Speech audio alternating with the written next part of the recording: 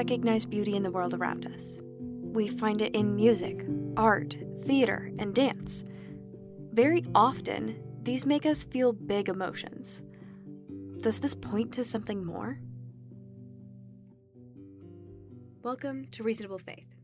My name is Jillian Brown, and I will be guiding in our conversations as we talk about the necessary existence of God.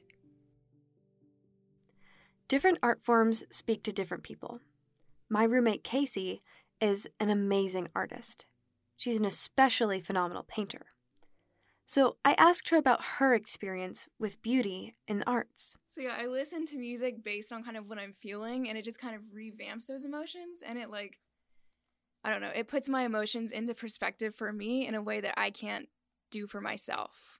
Like the emotions display my own music and my own feelings because I can't do that. Yeah, so listening to music definitely gives me the same feeling that art can, just that out-of-body experience where you listen to it and it's just deeper than you should describe. You just know that music just pulls you to something farther than yourself. Personally, as an art student, that's something that I definitely experience a lot, just this overwhelming feeling. You can't even word it. You just look at something or you're working on a piece of art and you're just like, this is amazing. It's not necessarily that the work is good, it's just an out-of-body experience. Like you look at something and you're just like, this is, yeah, like you can't even word it. It's just this feeling. So I definitely feel that a lot when I'm working on my own work, when I'm watching other people around me work and just create beautiful things. One story specifically, recently in our art history class with Dr. Livingston, we were going over Byzantine churches, and her group, like her tour group or whatever, they went to this church, and she was discussing about how when they walked in, it was just so overwhelmingly just incredible that one lady in her group even just burst into tears. It was just that overwhelming.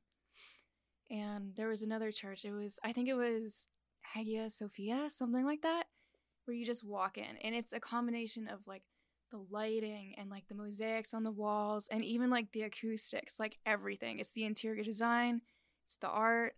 It just all comes into play, and it just creates this sense of like, wow, that you just can't even describe. You get that feeling and you're just like, this is something more than human.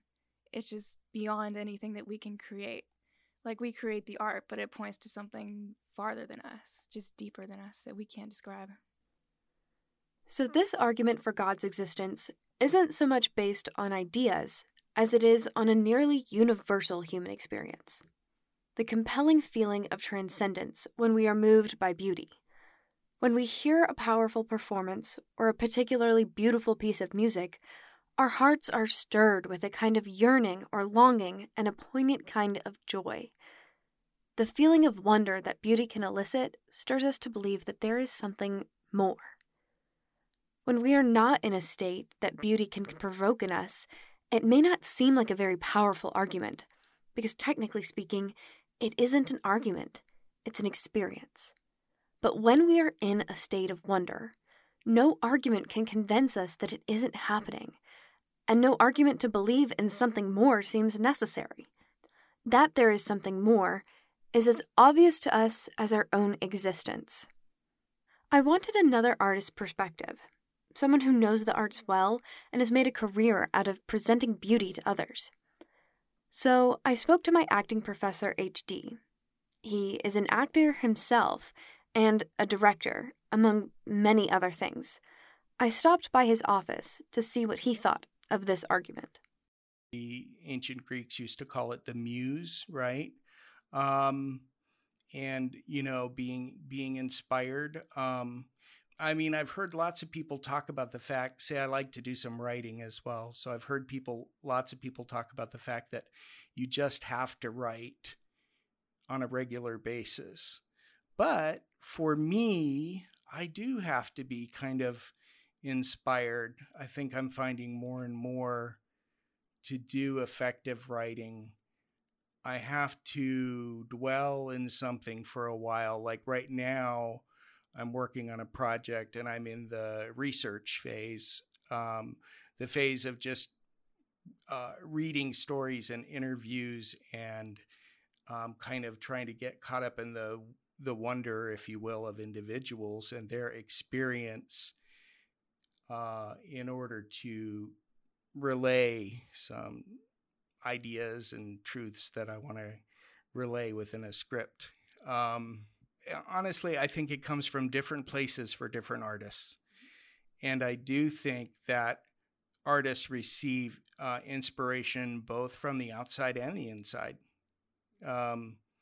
You can be taking a walk and see a glint of sunlight off the water on some gorgeous trees in the fall, and that makes your heart soar and makes you want to write a poem, or you can be sitting in your room and be encountered by a presence that you don't understand, some kind of palpable feeling or emotion, listening to music and watching plays and films where a moment will carry me away and I will get lost in the experience. I have to say that as a teacher of theater, it has become a little more rare because I tend to watch, I'm critiquing a little more than I used to, but there's still times when I will get, wrapped in a performance and, just feel taken away by beauty. And yes, I do think that is powerful need for, desire for, confirmation of maybe transcendence in the universe of something greater than ourselves for sure.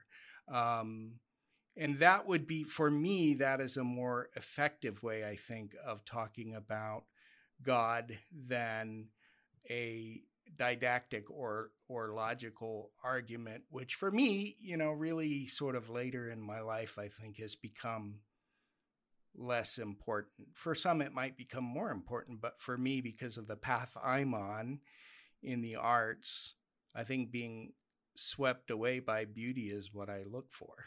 I don't mean to ignore the philosophical and the logical, but it just doesn't maybe appeal to me quite as much. I don't, every once in a while, I'll listen to a good sermon or a really good lecture and I'll go, wow, that was an amazing point that so-and-so made. But it's more often going to be a painting or a symphony or a piece of jazz or a piece of classic rock. I have very wide tastes when it comes to art. Or a moment in a film, or what's very effective for me too. And I've told our dance department this, that I have 2 left feet. I can't dance. And so, and I wish I could.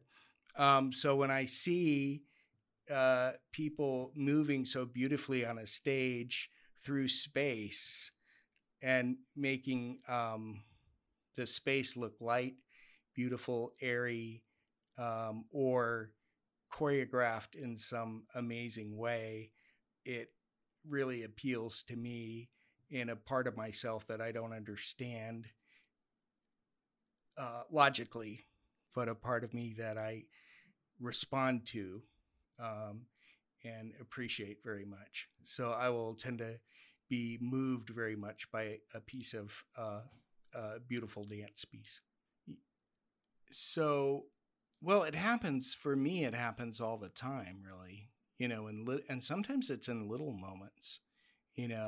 I'll be going along and I'll listen to a piece on the radio. Like I listened to Sarah Bareilles singing, sitting on and it was not one of her musical pieces from The Waitress or anything like that, but she was singing a rendition with piano of Sitting on the Dock of the Bay, I think in some club in San Francisco. And it was just so moving, just the way she, captured that piece. And it was her unique twist on the piece. Her experience as a human, I would say infused with transcendence, was captured in that piece, and which moved me in turn tremendously, just sitting in the car. And I've told a number of people about it since then. Actually, quite a few. I'll say to students, have you heard her do this? You know? And there's no guarantee that it would affect them the same way, because I was coming to the piece from my own place that day, that time.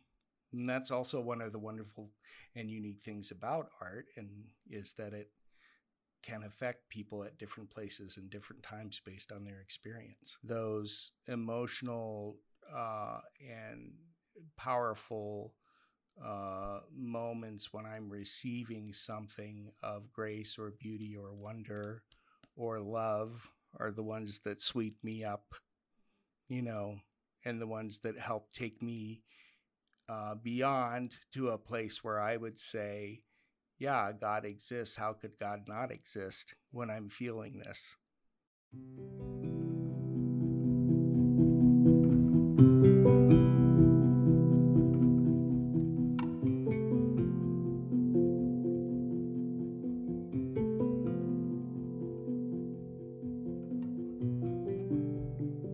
My dad, in addition to being familiar with this argument, was also a theater major in undergrad, so I asked him to tell me more about the argument from beauty.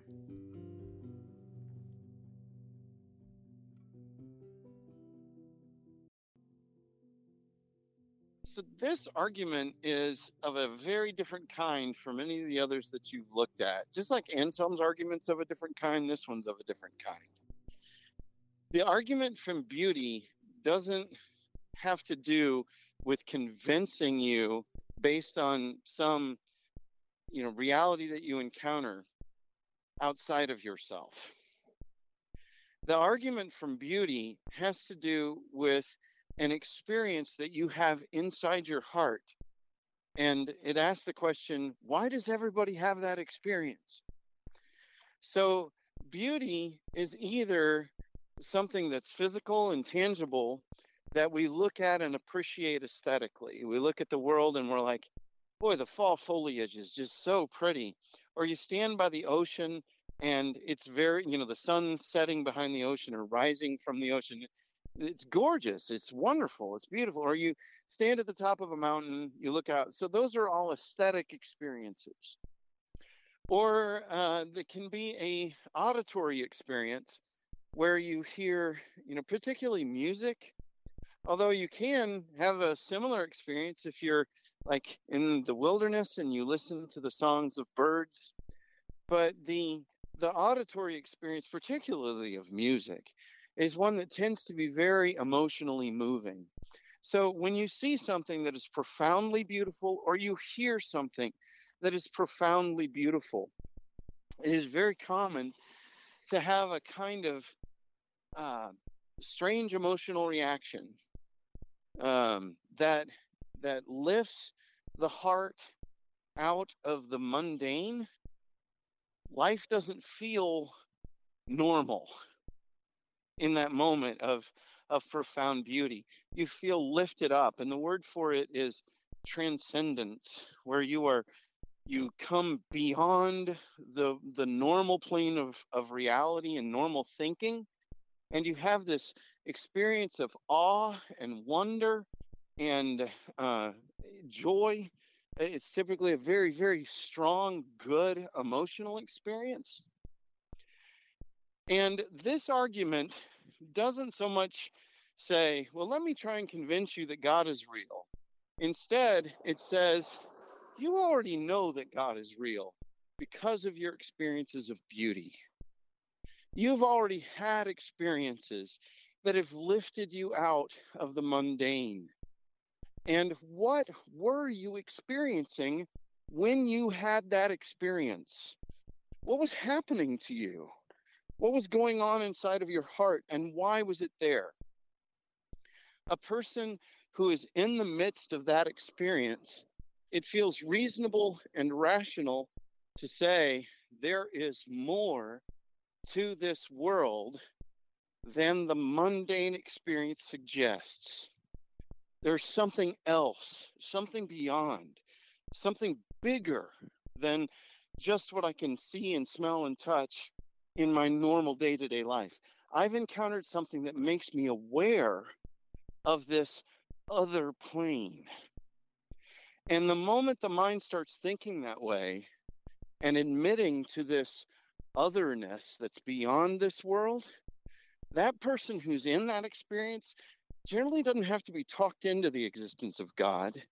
They would have to be talked out of it while they're in that experience, because it just seems obvious. So the argument from beauty isn't, let me convince you there is a God. The argument from beauty is much more, let me remind you of what you have experienced. You've had these moments of transcendence. Are you willing to accept that that actually happened to you? And to what does that transcendent experience point? What are you experiencing when you're so deeply moved that way? Because that's suggestive of an experience with God himself. And the argument from beauty says, you've already met God. You may not know his name or much about him, but in these moments of transcendence, you've encountered him. And it's actually less rational to deny your own experiences than it is to admit that that thing happened to you and was real.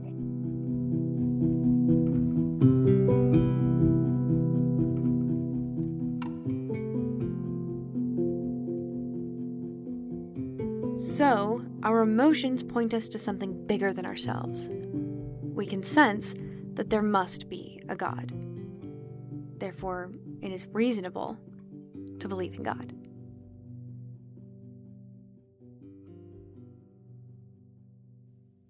Thank you for listening to Reasonable Faith, a beginner's exploration of classical apologetics. If you found this podcast helpful, please consider sharing it with a friend or leaving a 5-star review. See you next time.